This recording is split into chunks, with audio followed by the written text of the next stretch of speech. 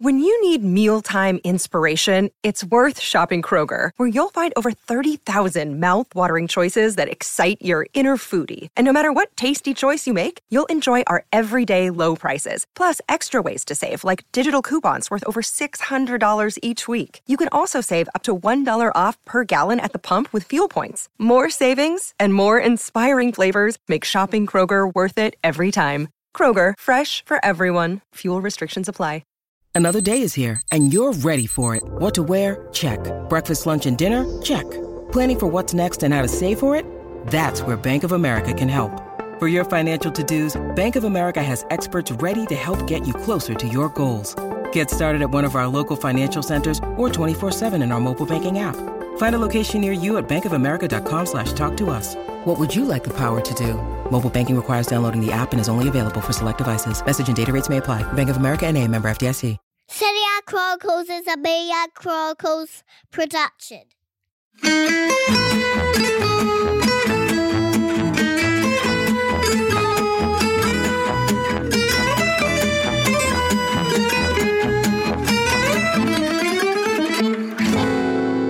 Hello and welcome to Serie A Chronicles.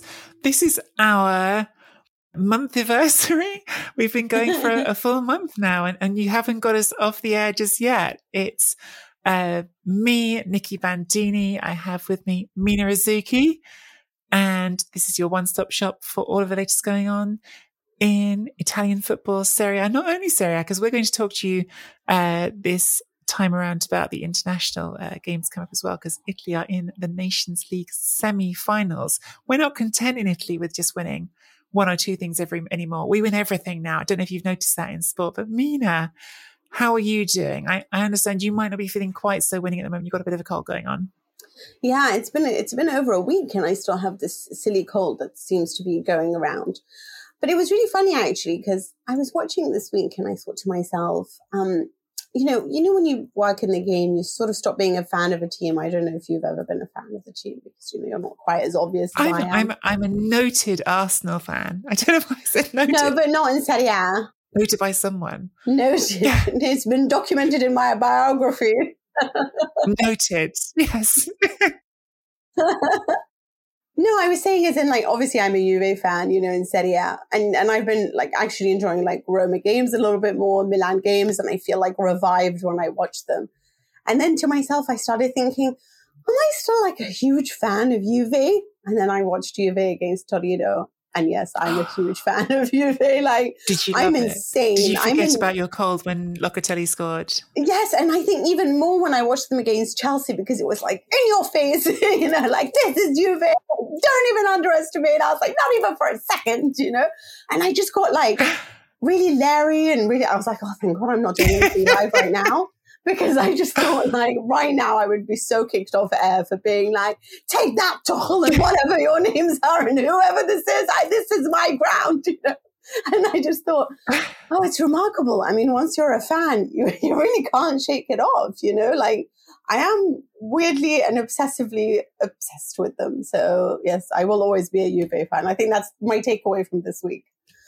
I think that's such a fascinating, like, whole area of conversation for all of us who work in football media, because, like, all of us come to this from a passion for it, right? Like, I just don't think it's interesting because there are 100% there are professional football players who don't care that much about football. There've been some I've even talked about, like Benoit Assou-Ekotto at Tottenham did, just not that bothered about football, but it's a good career and they're good at it. Yeah, I don't think that you could end up in football media as a professional in it, because it's such a competitive area that you only end up doing it in the first place if you have a genuine interest in it. So everyone comes into it with fandom as part of their makeup. And we all have our challenging spots of like where that resides. And it's one of the reasons that it's comfortable for me in some ways to cover Serie A is that my fandom has always been with Arsenal because I grew up in England. But then even I get into this situations like at the Euros where I'm covering Italy and like crying. I am fighting to be as impartial as I can. And I really sincerely hope that all my writing is impartial. I do try. And sorry, by the way, someone is whistling in triumph. Perhaps they heard me talking about the Euro 2020 final and they thought, yes. But there are moments where your emotion, your sincere emotion, of course it's there. And, covering the Euro 2020 final, it was definitely a new experience in that, even for me, like being there in Wembley. You can stay laser focused up to a point because you've got deadlines and everything weighing down on you, but the emotion is there and it's real. Did you cry? Did I cry? I didn't cry. No, I didn't cry. Okay, do you have like a tiny soft spot for like a team in Italy? Like, come on, just like, I know that you had one for Atalanta at some point. I don't think you supported them, but I felt like you were so in awe of them. But is there no team that tickles your fancy that you're like, you know what, I kind of really like them, And so, full disclosure, like my Italian family are all, maybe all is overstating it. No, I think they might all be Interisti. But there's a big Inter contingent in my family. Oh, you had to go there. Oh, okay. And I'm sure that was like really made and like you became vociferous in your devotion to Conte last season. Now I know why. I get accused of so much, Mina, though. Like I've been accused of being a Juventus fan for the last decade, which weirdly coincided with them winning 9 league titles in a row. Yeah, because I was writing about them all the time because they kept winning. That's unfair. This is where I mean, though, like I really do have that sort of different relationship with it. Like, of course, like my family all support Inter, and that doesn't, that has some impact on you. And I was really so happy for my family when they did win the treble. Like I was really happy for my cousins, my uncles. I also, 2 of my cousins were briefly on the books at Inter. Oh, really? But after Inter won the treble, I was sort of desperate for someone else to win it. And I can't ever imagine feeling about Arsenal. I'd want Arsenal to keep winning. Not that they ever win, but if they ever did. Okay, so you're a Calcio fan. You're actually a fan of Italian football as opposed to a team in specific, I love this league. This league excites me all the time. But I remember my partner being a horrible human being is an Inter fan. And on our 3rd date, I basically like spilt food on my top, and he had bought with him basically he spilt the food on me, and then he had bought with him an Inter jersey that he then made me wear on our 3rd date. So, oh my God, which I just thought was really horrendous, Who just has that with like, oh, we spilled something on you, Mina? Like, how many dates have you brought it on before that? Just waiting to put it on. Yeah. I also noticed that he had like a whole espresso, like, what's it called? The kettle was all Inter stuff. Yeah, I was really worried, okay? Because he told me he was a Liverpool fan, and he was a Liverpool fan, but for some reason, and I just thought, if his bedspread is Inter, I'm so out. I am running for the hills at this point. Instead, he just dressed you in Inter. He didn't need to dress his bed in Inter things. He just dressed you in Inter. Yes, so there I was, on my 3rd date in jeans and an Inter jersey. So but I do really have a soft spot for them sometimes. Like, I do, like, I like them succeeding sometimes. Obviously I always want Juve to succeed, but yeah. Again, look, I think lots of journalists will say this. I root for storylines for sure. There are storylines I get behind that excite me, and I root for individuals who I get swept up in. I am, and coaches. I've talked about some of them on this podcast.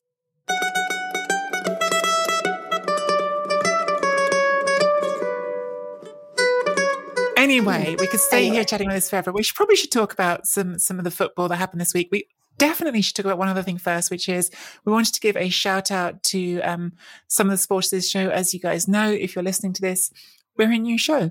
We're independent. We're trying to make this thing work as an independent show. This is our 4th episode, and some of you have been incredibly generous to contribute financially and help support us. That is really appreciated and actually really important as well for us at this point in time. We're trying to see if we can make this show run, because it's also not just Mina and I who you hear who make this show. We also have producer Simon. All of this stuff takes time and money. So thank you so much for supporting us. We're going to read out a couple of comments from you guys. Italy Cats with their donation said, happy to support your show. You are the reason I enjoy Serie A, which is honestly the sweetest thing that anyone could say. So thank you so much, Italy Cats. And best wishes on the long run. Well, with you guys' support, hopefully, fingers crossed for the long run. But that is honestly such a sweet thing to say, that you think that we are part of the reason you enjoy the league. And I'm happy that we can be part of that. Yeah, absolutely. And I'm so glad that you get to see the best league in the world. And I really was drawn to this comment from Flux. It said, "Huzzah, the dynamic duo returns." And it really made me smile. But I thought, yeah, huzzah. And I thought, yes, that's exactly how I felt. But we have so many. Well, actually, Mina has promised, I'm pretty sure this is like an oath or whatever the firmest kind of promise is that a person can make that can't be broken. She signed a contract saying that she's going to do a rap or a limerick next week with someone's comments. So there you go. Look out for that next week. But probably let's talk about the... If you have donated to us, you will be mentioned. And I will try to do something like a poem or a limerick, because I need the extra work, apparently. Mina just wants to flex her limerick skills at everyone. Yeah. Si gioca a Bergamo, che si imposta. Ha dato una buona palla in mezzo a Saelemaekers che cerca di velocizzare. Teo Hernandez, palla dentro, attenzione Calabria, la parata Calabria, c'è il gol di Calabria, subito l'apertura, il gol di Calabria, 1-0, splendida azione nostra, difesa dell'Atalanta presa in velocità, presa in infilata, presa in profondità. Mina, there was some good football this weekend, and I guess maybe we could start talking about Atalanta Milan on Sunday night. Yes, what did you think of that match? I just felt like... Okay, just one thing. Is now Calabria the best fullback, or have you agreed with this point of view, or am I still the only one who thinks Calabria is the best fullback in Italy? I mean, what a start to the game, scoring that goal, and what a sort of odd disconnect that there has been with Calabria and not getting into the Italy team, which finally broke on Monday. We're recording on Monday. This happened on Monday. Rafael Toloi is injured and so not going to stay with the Italy team for the Nations League. And that made a space which Calabria is going to fill. And not before time, Roberto Mancini. We think you should have been paying attention to this one sooner. But Toloi was ahead of him in the ranking. I don't understand. Well, I mean, different kind of player, but yeah, like still... I love that. I mean, I guess he's in your head, we should say, because he scored the opening goal. Milan beat Atalanta 3-2. It was a bit of an odd game in as much as 3-2 does not feel like it's the final score in my head, because Milan were 3-0 up, and then it got like a little bit close, but not really close, because the last goal was in the 93rd minute. But I do love Calabria, and I loved Milan's approach to this game, because they were coming off the midweek game against Atletico Madrid, in which Kessie gets sent off after like half an hour. You've played 60 minutes on 10 men against a Diego Simeone team. I really thought there was a worry for Milan that they could come into this game flat, and they didn't. Like, it was right away, first minute of the game, Teo Hernandez and Davide Calabria, the two fullbacks, combining in the Atalanta penalty area to put them 1-0 up. And I just thought, God, this is why we enjoy this Pioli team, because they go for you. They come for you every week. Yeah, I think that this is the interesting storyline, is that, you know, this was obviously the team that had condemned them and they conceded 5 goals against them. And in the beginning of this Milan journey that had Stefano Pioli and, you know, Paolo Maldini at the helm. And, you know, Zlatan Ibrahimovic was brought in, Cagliari was brought in. Everyone made a point of noting how young this Milan team is. The average age is still around 23, or at least it was, of the squad that faced Liverpool. And this is a young squad, and everyone thought they need a point of reference. They need to be raised and developed. Remember the first season, we didn't know if Pioli was going to keep his job. There were lots of rumors going around, and everything seemed, you know, exciting after the coronavirus had shut down. Everything in football had finally returned. It was exciting to see Milan really kick off and do amazing things. And then Atalanta was always sort of the bogey team. Ooh, are we going to manage to qualify into the top 4 at the last game of the season? They played Atalanta, and Zlatan said, for sure, we're going to win it. And they were tremendous and again qualified. But Atalanta is always almost how we judge them. It's like the measuring stick, you know? And you see, it's exactly like that. Atletico Madrid and Atalanta, probably the two dentist chairs, right? The two teams you really don't like to face in general, because they're so difficult to play against. Different, you know, styles of play, obviously, but to see the energy, to see how much they actually don't need a player like Zlatan up front, the tenacity of Tonali to strip, Freuler of possession and go for goal, as a player who last season was constantly criticized, where is he? Why is he not showing up? Is this too much of a big step? This is a man who said to himself, you know what? I will take a salary cut. I'm staying here. I'm proving it to you guys. And he's been phenomenal. Calabria, phenomenal. This is a side that no longer depends on Theo Hernandez to create for you. They have so many different ways towards goal now. And I think that's what's so impressive is what Pioli's done to raise them. Yeah, it's interesting, like when you mentioned Theo Hernandez, I almost feel like Theo Hernandez is one of the players, even this season, I was like, you're not coming along with everyone here. So the fact that he did something at the beginning of the game, I'm encouraged by for Milan, because I think there are other people who've shone much brighter than him recently. I think I talked about this last week. Like, anytime you see one of these guys interviewed, they all cite Pioli as giving them little individual pieces of advice. And I think that's so fundamental. I think he's obviously such a good man manager. But I think it's really striking the process that everyone's going through. And who knows, maybe it's even been helpful just timing wise. This is not saying that Ibra doesn't still have something to give, but maybe it's even been helpful timing wise that they have had this little early part of the season out of Ibra's shadow, because people are stepping up. And Tonali, you've already mentioned, I love the way he went after that goal. It was one of those moments that really gives the lie to this whole, next Pirlo tag. Again, he himself cited Gattuso as one of his inspirations. That was all Gattuso there. Just harry your opponent until he gives you the ball and just keep going.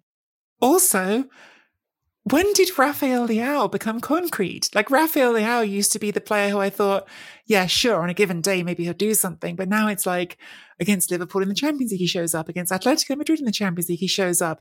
Against Atalanta, he shows up. He shows up and he does these brilliant things over and over again. I think it's just, and this is, God, we're back to where we started this podcast, Mina, when you're asking me like about sporting teams, like going on what I said to you earlier, like Inter family, I shouldn't be getting this excited about a Milan team, but it excites me to see young footballers with a good manager going in a direction. And this Milan trajectory is just all good trajectory right now, I think. You know what? Weirdly enough, like, I support a team, but I think football should be about teams like Milan winning it, because there's absolutely nothing that I can honestly criticize them for. They have a wonderful coach that, like you said, every single player cites, as one of the reasons for their development. Rafael Leao came back from the summer holidays and, according to Pioli, was just determined to make a difference. And I think that there is this constant competition, constant camaraderie there that everyone grows with. And Pioli is a father who will call you and make sure that, you're on it, or what you need, or how can I make this better? And I think even the fact that Daniel Maldini cited him as a reference point shows you that he's not only somebody who can organize a team phenomenally, somebody who can make up for absences phenomenally, but also has a great relationship. And I remember at the time, like, I was a little bit obsessed with Pellegrini's Malaga at the time. And when you spoke to the players, they said, they do it all for him because he's got this emotional bond. And that's something that Calabria was also saying, that you just have this, you want this team to succeed. And when they are doing the things that are so right, we're not going to be held hostage by expensive contracts. Donnarumma doesn't want to go, doesn't want to stay, you can go. Chanaloglu, you can go. We'll replace. And Maignan has come in. And I thought, for example, like, when you look at Calabria's goal and you think Musa maybe could have done a little bit better there, whereas Maignan has been a wonderful replacement. So brilliant. And it's just this scouting, this ability to raise them to be on the level of the team. And I just feel like for the good of football, sides like this who manage their finances the way that they've been managing it, who are scouting so well, the team is young and everything about it is good for football, frankly speaking. I feel like if you love calcio or you just love football in general, you're kind of supporting Milan at the moment. But then what a thing to say when they're up against Atalanta, who everyone's been able that's to get also behind. True. Great point.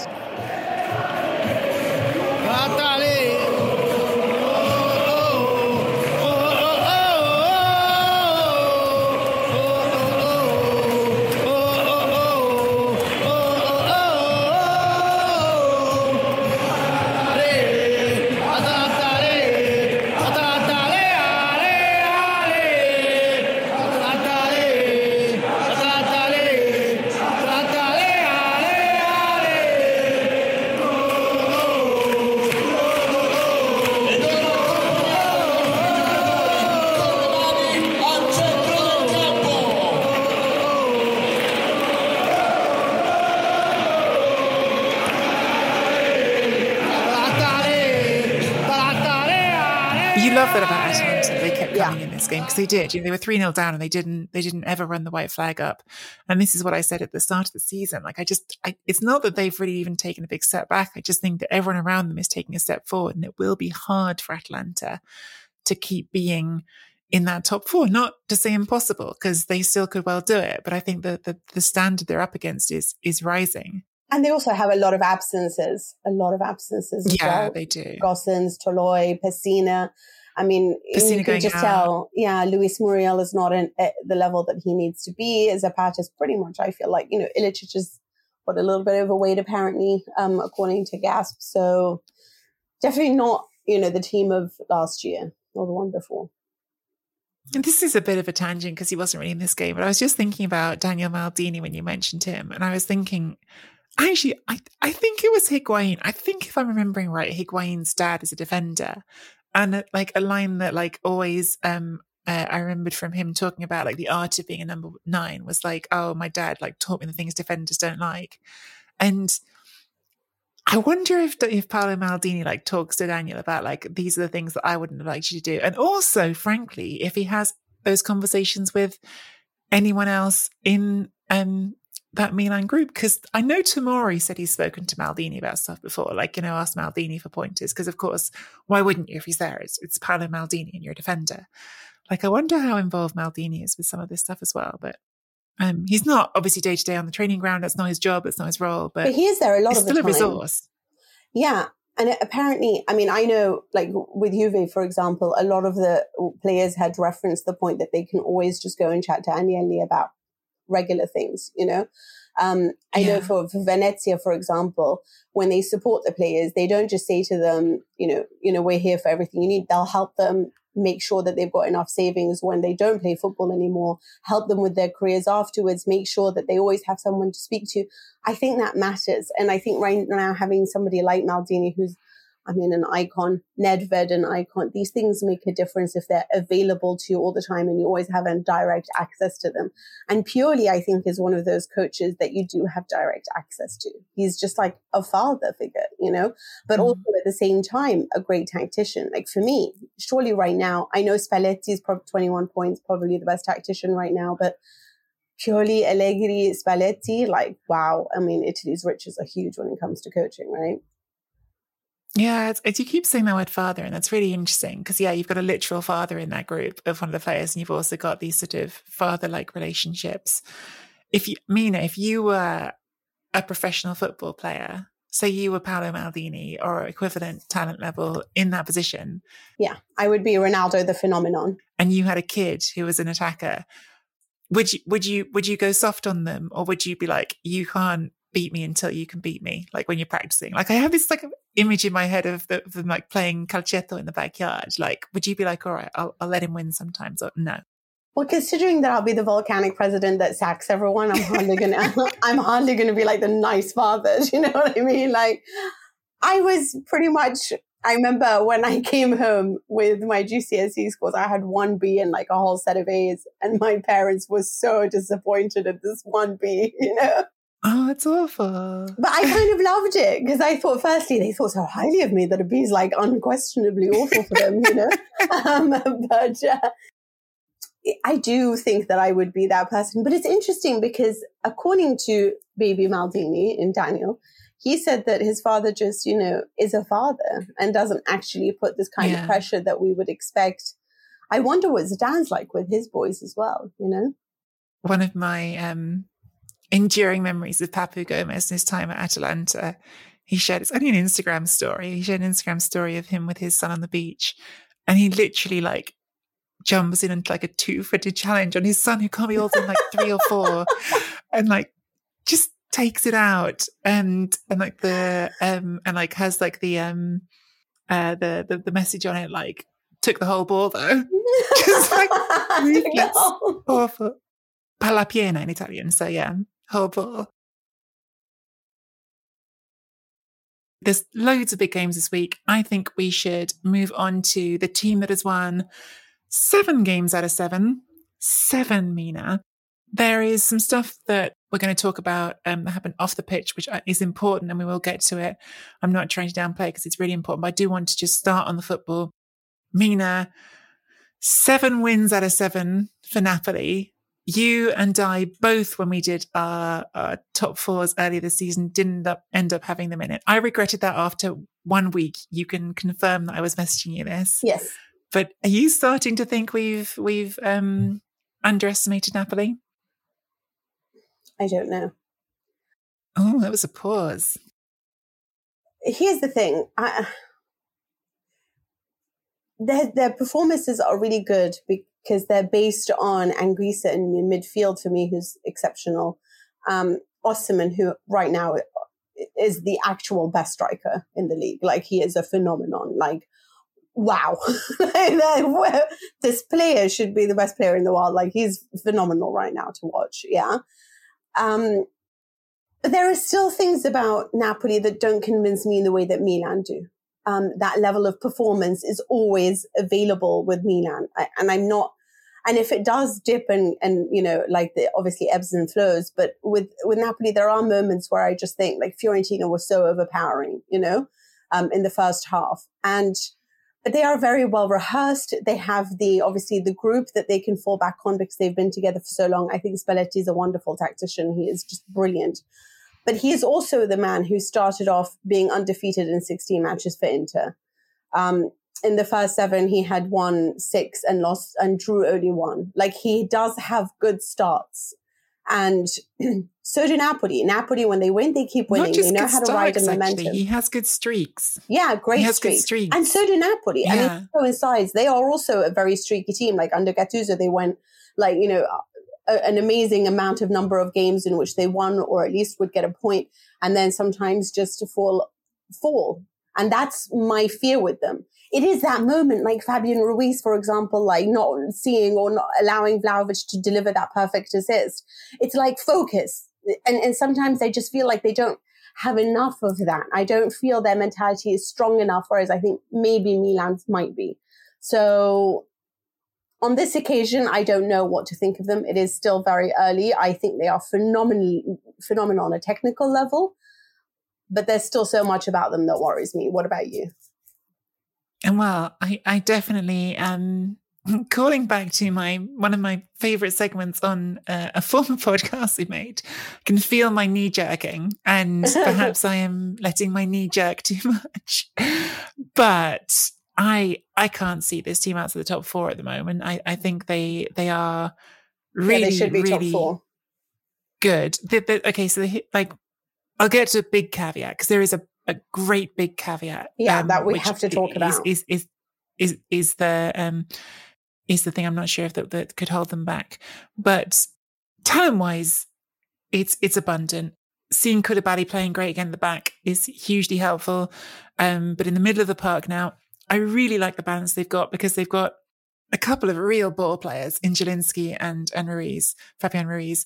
And then what Anguissa does is he carries the ball. Like, he's willing to run with the ball from deep. He's not like top. He's only something like 6th or 7th in Serie A for most successful dribbles past an opponent. He will really carry that ball forward. So right away, you've already got like a nice dynamic of different players in the middle of the park.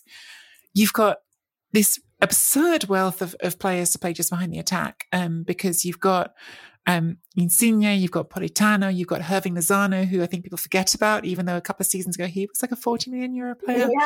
Yeah. You've got Dries Mertens, who played his first minutes of the whole season this weekend, 6 minutes off the bench, barely even played so far. And then you've got Osimhen, who I'm so on board with you. And again, I just sort of like want to hone in on something that I think explains what I like about him so much, because the penalty that he won for them against Fiorentina this weekend, part of it is pace and directness, which he has bags of. And I think perhaps Vincenzo Italiano, having got the lead with Fiorentina, keeping that high line was a bit suicidal. Like, you stay that high, at some point he's going to get behind you. But he's just, because he's all limbs, right? Like, he's huge. He's all limbs. And you always think with a player like that can be like awkward, that gangliness can sort of work against them. But he's not. He has this extraordinary body control that lets him shield the ball from defenders so effectively. And on that, the penalty he wins, it's just like, I mean, the defender just shouldn't go in, but the defender's desperately trying to catch up with him because he's already got behind him. And he's given no choice by Osimhen. But if you want this ball, you're going through, I mean, literally through my hip because he's so much taller. And I love his balance, his body control. I think he's extraordinary. And three things you that put all a those top pieces footballer together. has. Go. No, just one thing, just top three things that you would want from your footballer is tactical intelligence, speed of execution, speed of thought. And he has all three. I was going to say what's interesting, that Spalletti, the one thing he asked me is maybe like, you don't always have to run. Sometimes just put yourself places, which would be the intelligence thing. So maybe he still thinks there's something there that can be developed. No, I think that also sometimes when you're young, you want to put in the effort. You know, like that's why I love so much about Franck Kessié as well, is he always puts in the effort where sometimes I don't even feel like he needs to. Yeah. As you get older, you don't have the body that responds, right? So that's when you start using different things, you know, and like I thought Barzagli did that so well. Like, I'm just going to stop here and they know what's going on, you know? And that's when you use different things to cover up. But right now, I want him to do that. I want him to sometimes throw himself going and keep running. Do you know why? Because in a weird way, he is intimidating the opponent. And you could see that Fiorentina's defenders were terrified of him because he's that guy that you just know is going to keep running, and he has everything. He knows exactly how to overwhelm you.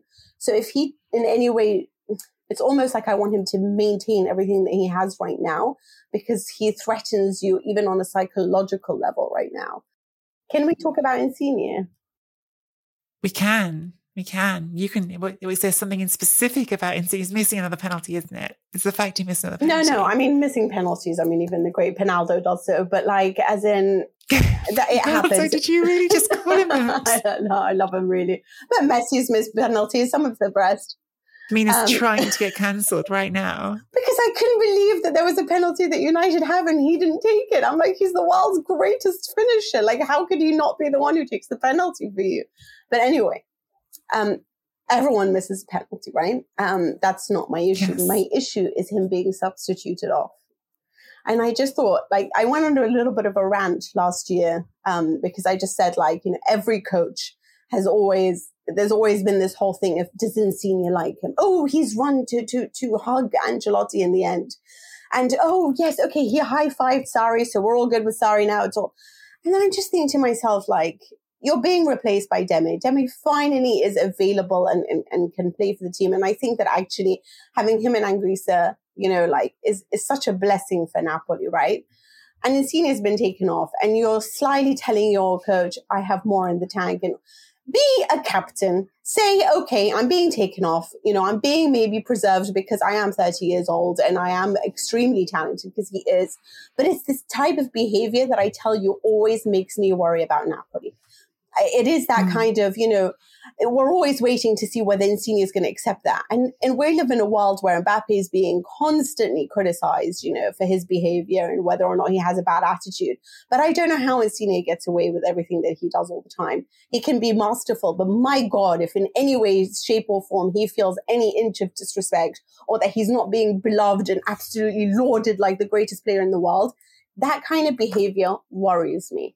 And so, yeah, this is the one thing that I don't get it. He is so talented, you know, like, and also on another thing that I also want to talk about is Fiorentina. I feel like no matter how much Vincenzo Italiano can work miracles, this isn't a very good team. Like, as in individually, there are so many problems there and they're not at the level of, certainly not at the level of Napoli or like any of the top 6 teams.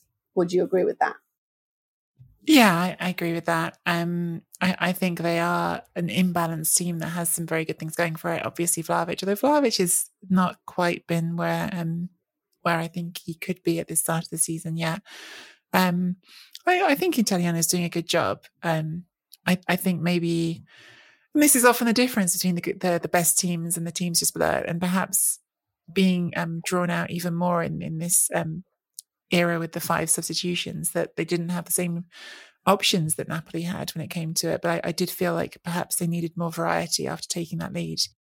Brilliant free kick goal, by the way, for Napoli's second. There's also set pieces Spalletti's working on. So there's something much less sort of fun to talk about in this game, which needs to be talked about. Weirdly, it ties together with a completely sort of footballing topic as well, because the one thing I was going to say as my caveat for Napoli is that they're going to lose some really important players for the Africa Cup of Nations in January and February. They're going to lose Koulibaly, Osimhen and Anguissa probably all for about a month, which is really big when you talk about where you finish up at the end of the season. Well, Milan will lose its midfield as well. Yeah, that's going to have a big impact this season, I think, in Serie A. Some really important players. Now, and unfortunately, those three players I just named were all subjected to racist abuse at the end of the Napoli game against Fiorentina as they were exiting the pitch. It was picked up on DAZN, who were doing the filming on their cameras and their audio, that there were monkey chants directed towards them. Neither Anguissa nor Osimhen reacted particularly, but as Koulibaly was exiting, he clearly heard something more than just the monkey noises, turns to the audience and to the crowd and says, "Did you just call me a monkey? And why don't you come down here and say that to me, to my face," basically. I obviously don't need to say that this is awful. It's just so unspeakably, I try not to use the words I want to use because I don't know if we get censored if I do. It's just so awful that this is even still happening. And I hope that Fiorentina's actions will be as swift and decisive as Juventus's were after Mike Maignan got racially abused earlier this season, when they just immediately identified who it was and got them banned. And that's what it should be, because it shouldn't be hard given the cameras are right there. Yeah, banned for life. And I mean, personally speaking, I think it should be even worse than that, you know? I mean, police should be looking into things like this. Yeah, you know, within the statutes of the Italian law, there should be something. I not enough up on my Italian law to know what's possible in that regard, but there should be consequences because it's disgusting. And the only thing I sort of wanted to add on that was, I don't want to call it a positive, but just the contrast that I think was makes you feel like maybe things are changing, is that I can think of so many recent examples of situations like this in Italy where people immediately deflected, and the most sort of jarring one being Leonardo Bonucci after Moise Kean was racially abused by Cagliari fans, saying, "Oh, well, it was 50-50, his fault and their fault because he sort of goaded them," which was just such a awful, reprehensible response to someone being racially abused. And there's been none of that in this instance. Fiorentina seemed to be very aggressively trying to deal with it. Joe Barone, who's the general manager, was in the Napoli changing room afterwards, apologising to the players personally. So I hope and expect to see a strong response from Fiorentina. And if I don't, then that will obviously be hugely disappointing. Yeah, because I think that, the Mike Maignan situation was terrible. We didn't discuss it the way that we have, because it was that swift reaction. Sometimes these stories fall odd. Yeah. Yeah. And it was something that was like dealt with, and it's not like a pleasing satisfaction. Oh, okay, well, you've banned the guy. Great. I still got abused at the end of the day. Yeah. But the point is that there is a slight, as in we are seeing better reactions and no more sort of, fan letters that say, "Oh no, they only abuse you because they like, some of the things that have happened, or because they're scared of you." Some of how the ultras have written into these stars that do get racially abused. So there is a better and more positive discussion around the topic. It's still unbelievable that this still happens and happens all over Europe, sadly. But we just need the kind of swift reaction that, for example, Juventus have done. We need more support, I think, from governments and police and all of that type of things, in my opinion as well. But I think that Joe Barone, being so horrified by what he was hearing and what he's doing, to personally go to the dressing room is also a great step forward. But sadly, the fact is that this has happened to Mike Maignan. This has happened now again to Koulibaly, who has faced so much of it already, And here's the thing, you just know that we're going to bring it up again, But we hope it gets less and less from this point forward. Superati da 30 secondi, sempre 0-0 tra Torino e Juventus, con la Juventus però che ci prova ancora con Chiesa, limite dell'area di rigore, Chiesa, l'inserimento, la conclusione, rete! Il vantaggio Locatelli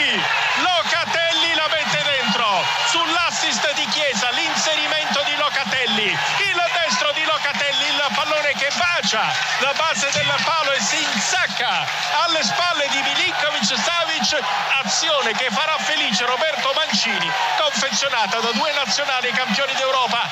Chiesa che mette il pallone per Locatelli, l'inserimento, il tiro, paletto, gol, e al 40° si sblocca il derby della Mole. Torino 0, Juventus 1, Manuel Locatelli. It was the derby, and we are going to speak about Juventus after that splendid result against Chelsea. Don't even mock me. It's been 4 games in a row now for Juventus in which they are winning, and they have secured on 2 occasions my favorite result, which is 1-0. And it's like the result of Juve in the mid-90s, right?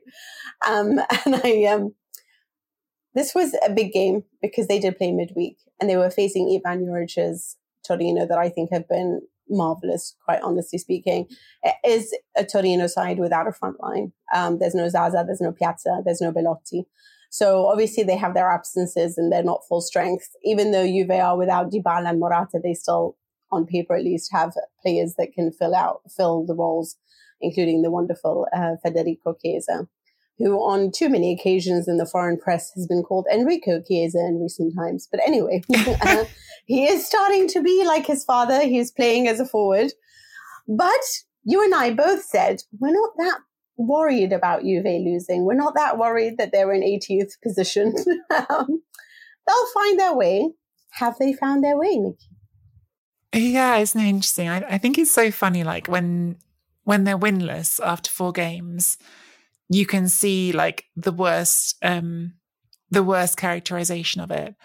And then when you sort of have a few wins in a row, you can even go back to those first 4 games and go, well, what was really, really awful here? Sure, the loss to Empoli is just awful. The loss to Udinese, well, it's a couple of goalkeeping errors. The loss to Napoli, well, it's Napoli, they're very good. Well, you can start doing this. Like the draw with Milan, it's a draw with Milan. So you can even review sort of like all of it.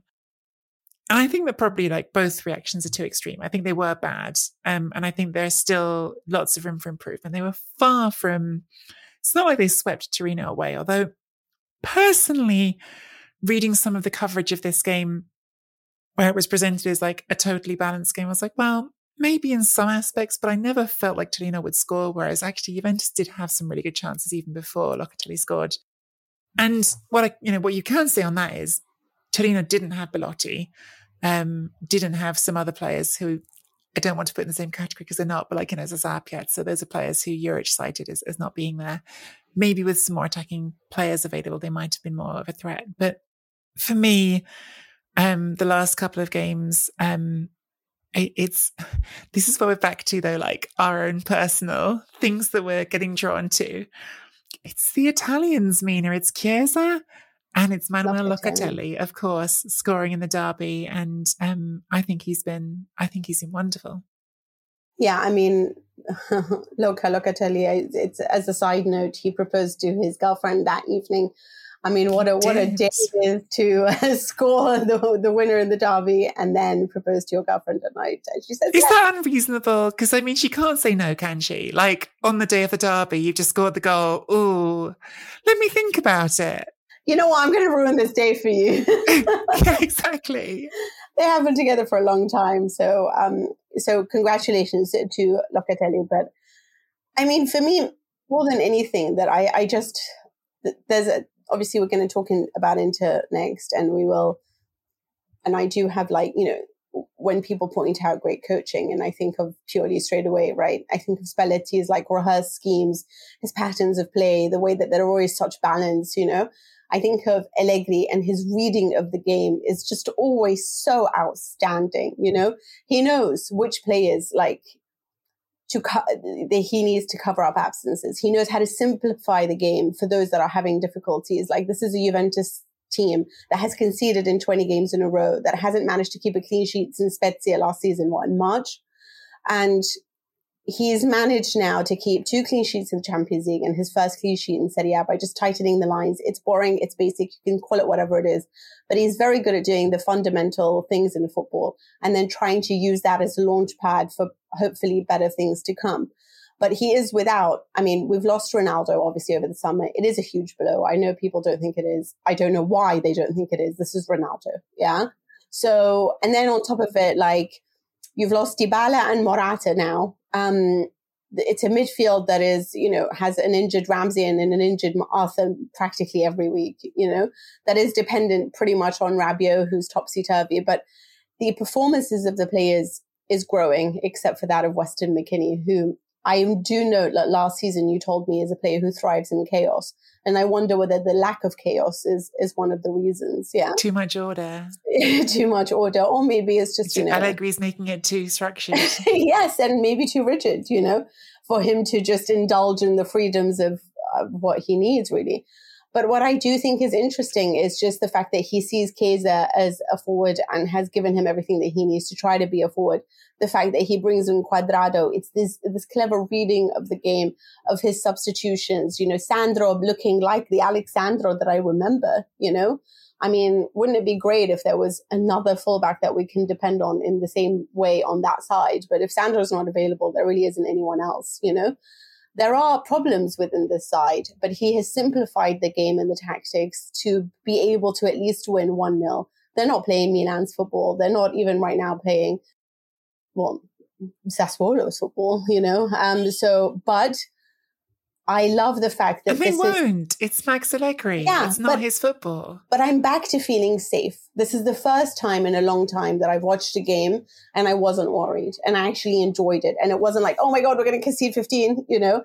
It was a case of, okay, I can actually come out from under the sofa and enjoy the fact that, you know, there was Locatelli shining, there is Chiesa shining, there is, you know, just everything working together. And most of all, I feel like I'm really proud of De Ligt because he's been under a lot of criticism. He didn't ask to be paid, like, you know, to come in for 80 million. And I do think it's a little bit harsh that we've expected a lot from him. And I have too. And I have been a little bit disappointed at times.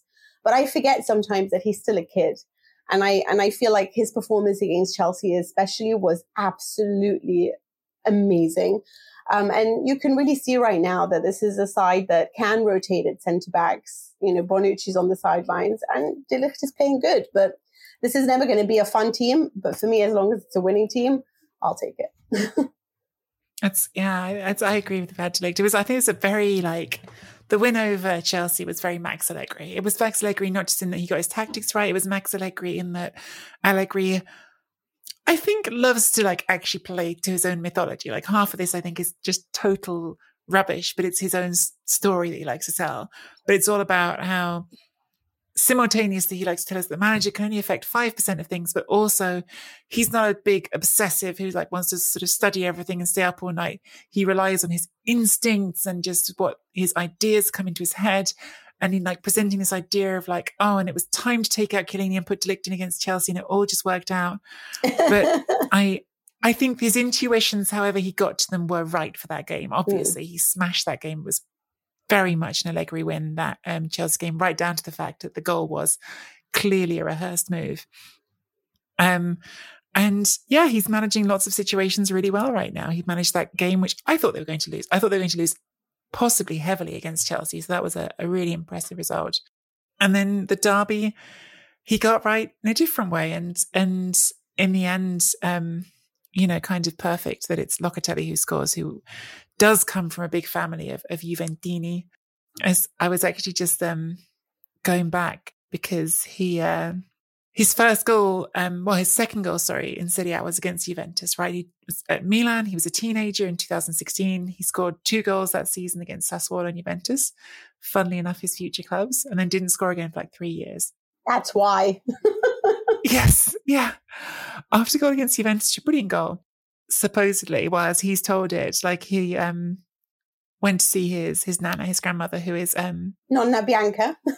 No, I said nana, his Nonna Bianca, who is a massive Juventina, my big Juventus fan, and of course it's her grandson, and she's like, oh, you know, I'm very proud of you, well done.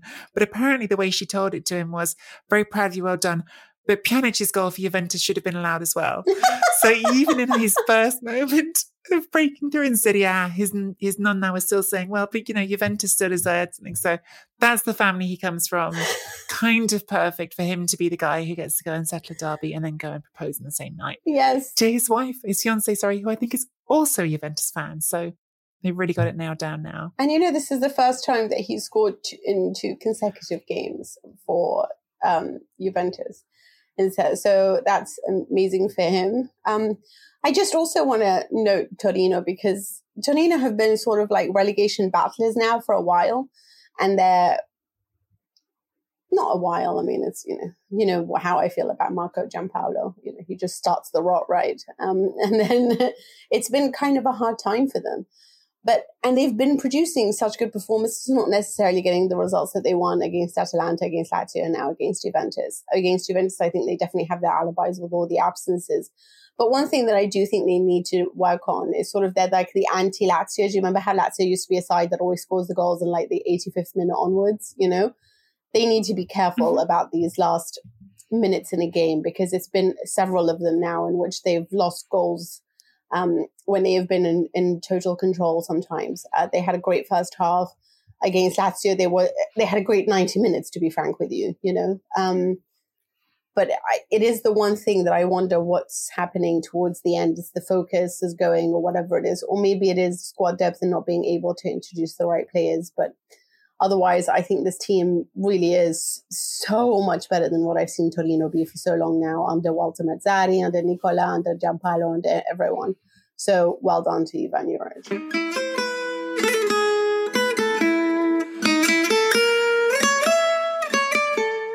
Also this week, we had Inter coming back from 2 goals down to beat Sassuolo.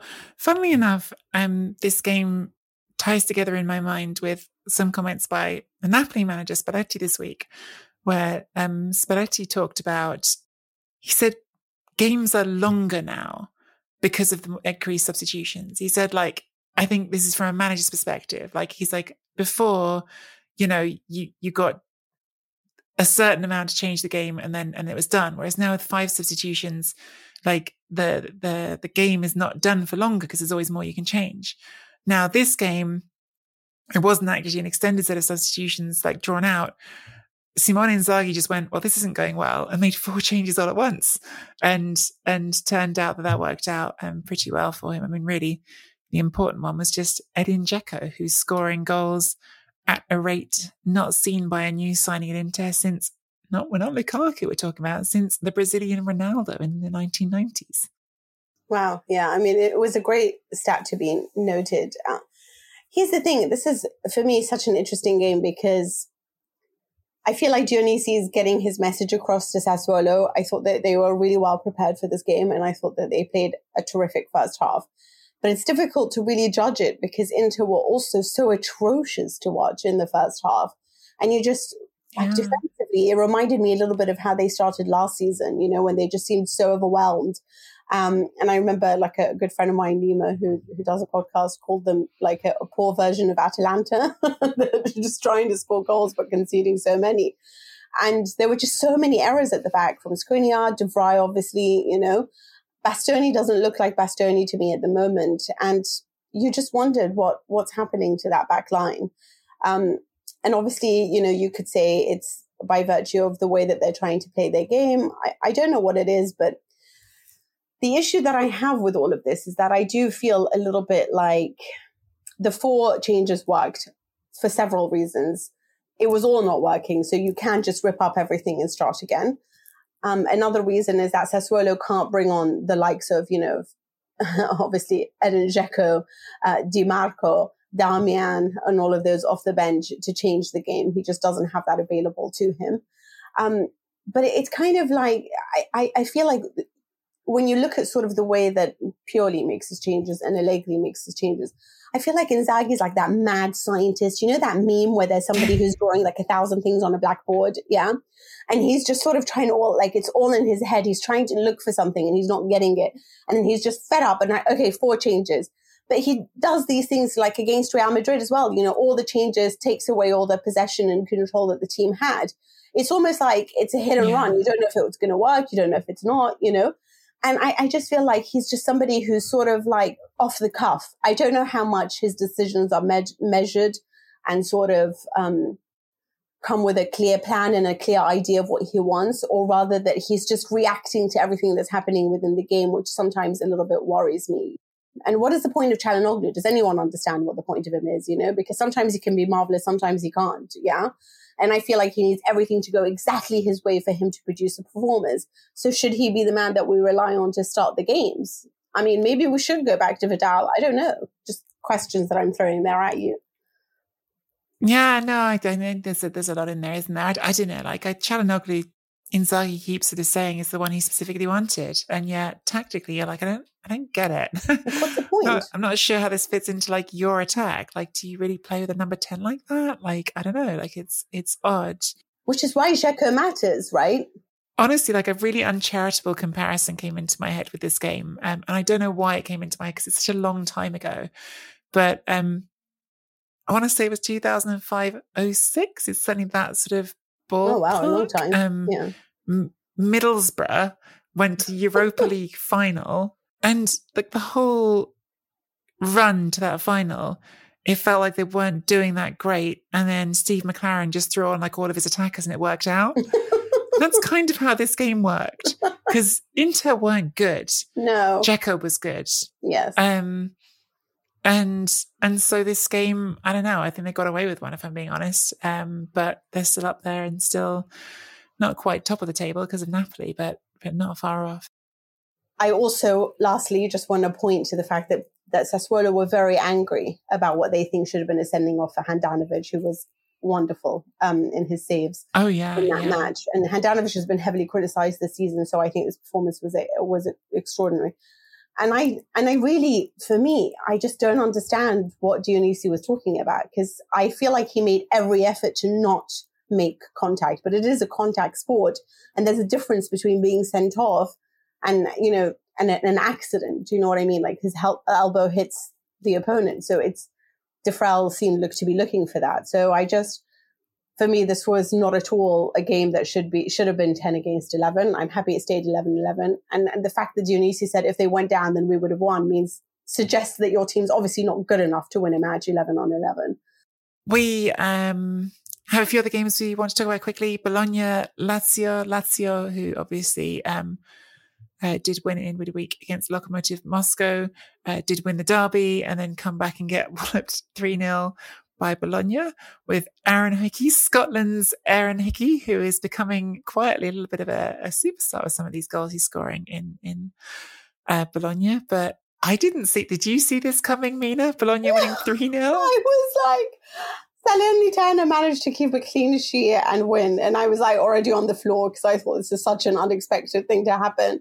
But for me, this was hands down the game that I would have put money on. You know, Bologna can't defend. And they went into like retreat because of the fact that they needed to like have their mentality looked at. So with all the noise surrounding them, and then, you know what it reminded me of? Sarri's Juve. It was just a horrible year for me, honestly, you know, because there were moments of like, oh, wow, because Lazio already had those moments under Sarri. Yeah. And then there's moments of, oh my God, what have you done? Why is this so slow? Why is this not working? Does anyone understand what it is that you're trying to implement tactically here? And it just looked like they had no clue what was going on or how to play the game. And Acerbi, you should know better than to get sent off like that, you know? Just stop talking. Stop. You got a yellow card and you continue to talk and got a second one. Like, why would you do that? You're a professional. You're the leader of this team. Anyway, that bothered me as well.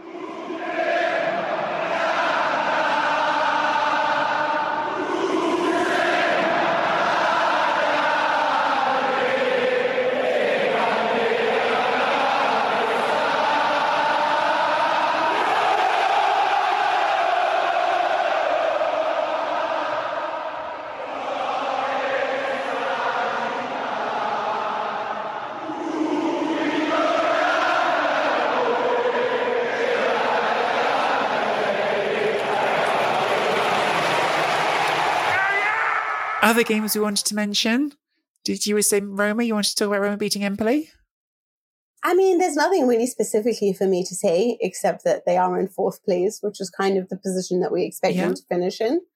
And how much the team is just so much better playing when Pellegrini is there, you know. And new contract, Pellegrini. It's a good piece of business. Is there a man who deserves it more? Like, I mean, for me right now, Pellegrini is he's just fantastic. Like the way that he maintains his calm, the way that he is just, I mean, they're fantastic, right? So long may he continue to improve. So we had some other crazy games this week. The other one I wanted to highlight, Sampdoria 3, Udinese 3, that just went back and forth. I mostly just want to talk about, briefly, I just want to mention the fact that Antonio Candreva, who is, 48 years old or something, I'm ever so slightly exaggerating, poor Candreva, that's really unfair. He is staging like a one-man goal of the season competition down there. Like he just scores a worldie every week and goes, yeah, you know, I'm maybe past the sort of pinnacle of my career. I might not be in those Italy plans anymore, but watch me go do magic in Genova for Sampdoria. And it's been fun to watch. I also do like Udinese. I like that they're just a different type of team to everything else that we see, you know. They're just, I don't know, they're fun to watch. And you know, this is the 5th 3-3 match between the two. It's crazy. The goals being scored at this rate in Serie A is ridiculous. Yes. Congratulations to Salernitana for finally winning a match and for finally keeping a clean sheet. I think that needs to be mentioned. We have a international break coming up. It is the Nations League semi-final. Italy are in it. I don't think we're going to do a long conversation about that now because we've already got quite a chunky episode for you guys here.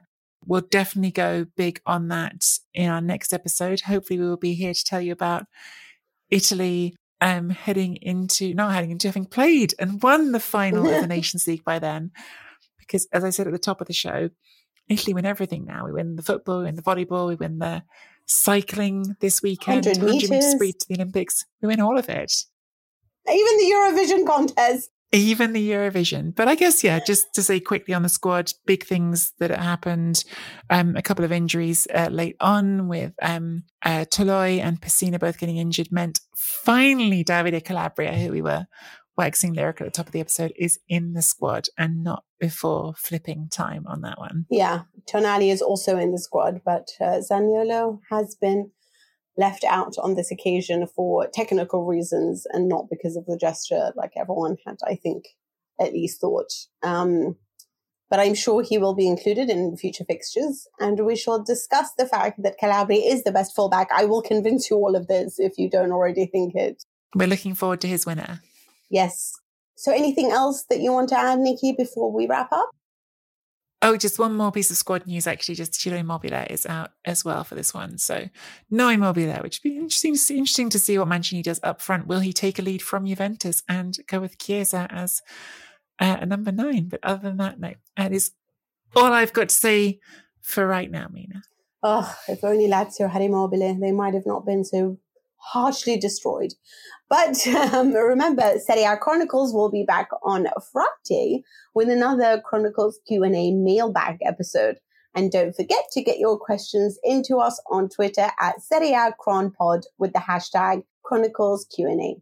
Also find us on Instagram, Facebook, and YouTube. Follow us on Twitter at Nikki Bandini and at Mina Rizuki.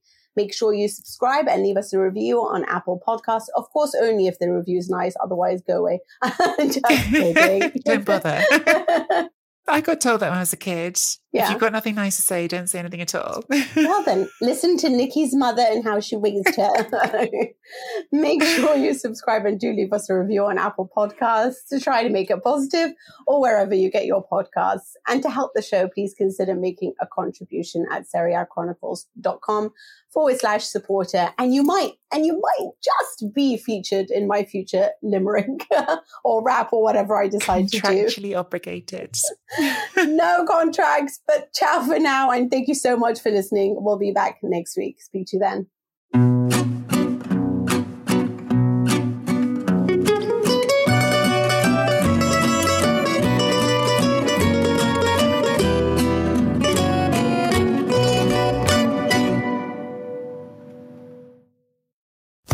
Sports Social Podcast Network.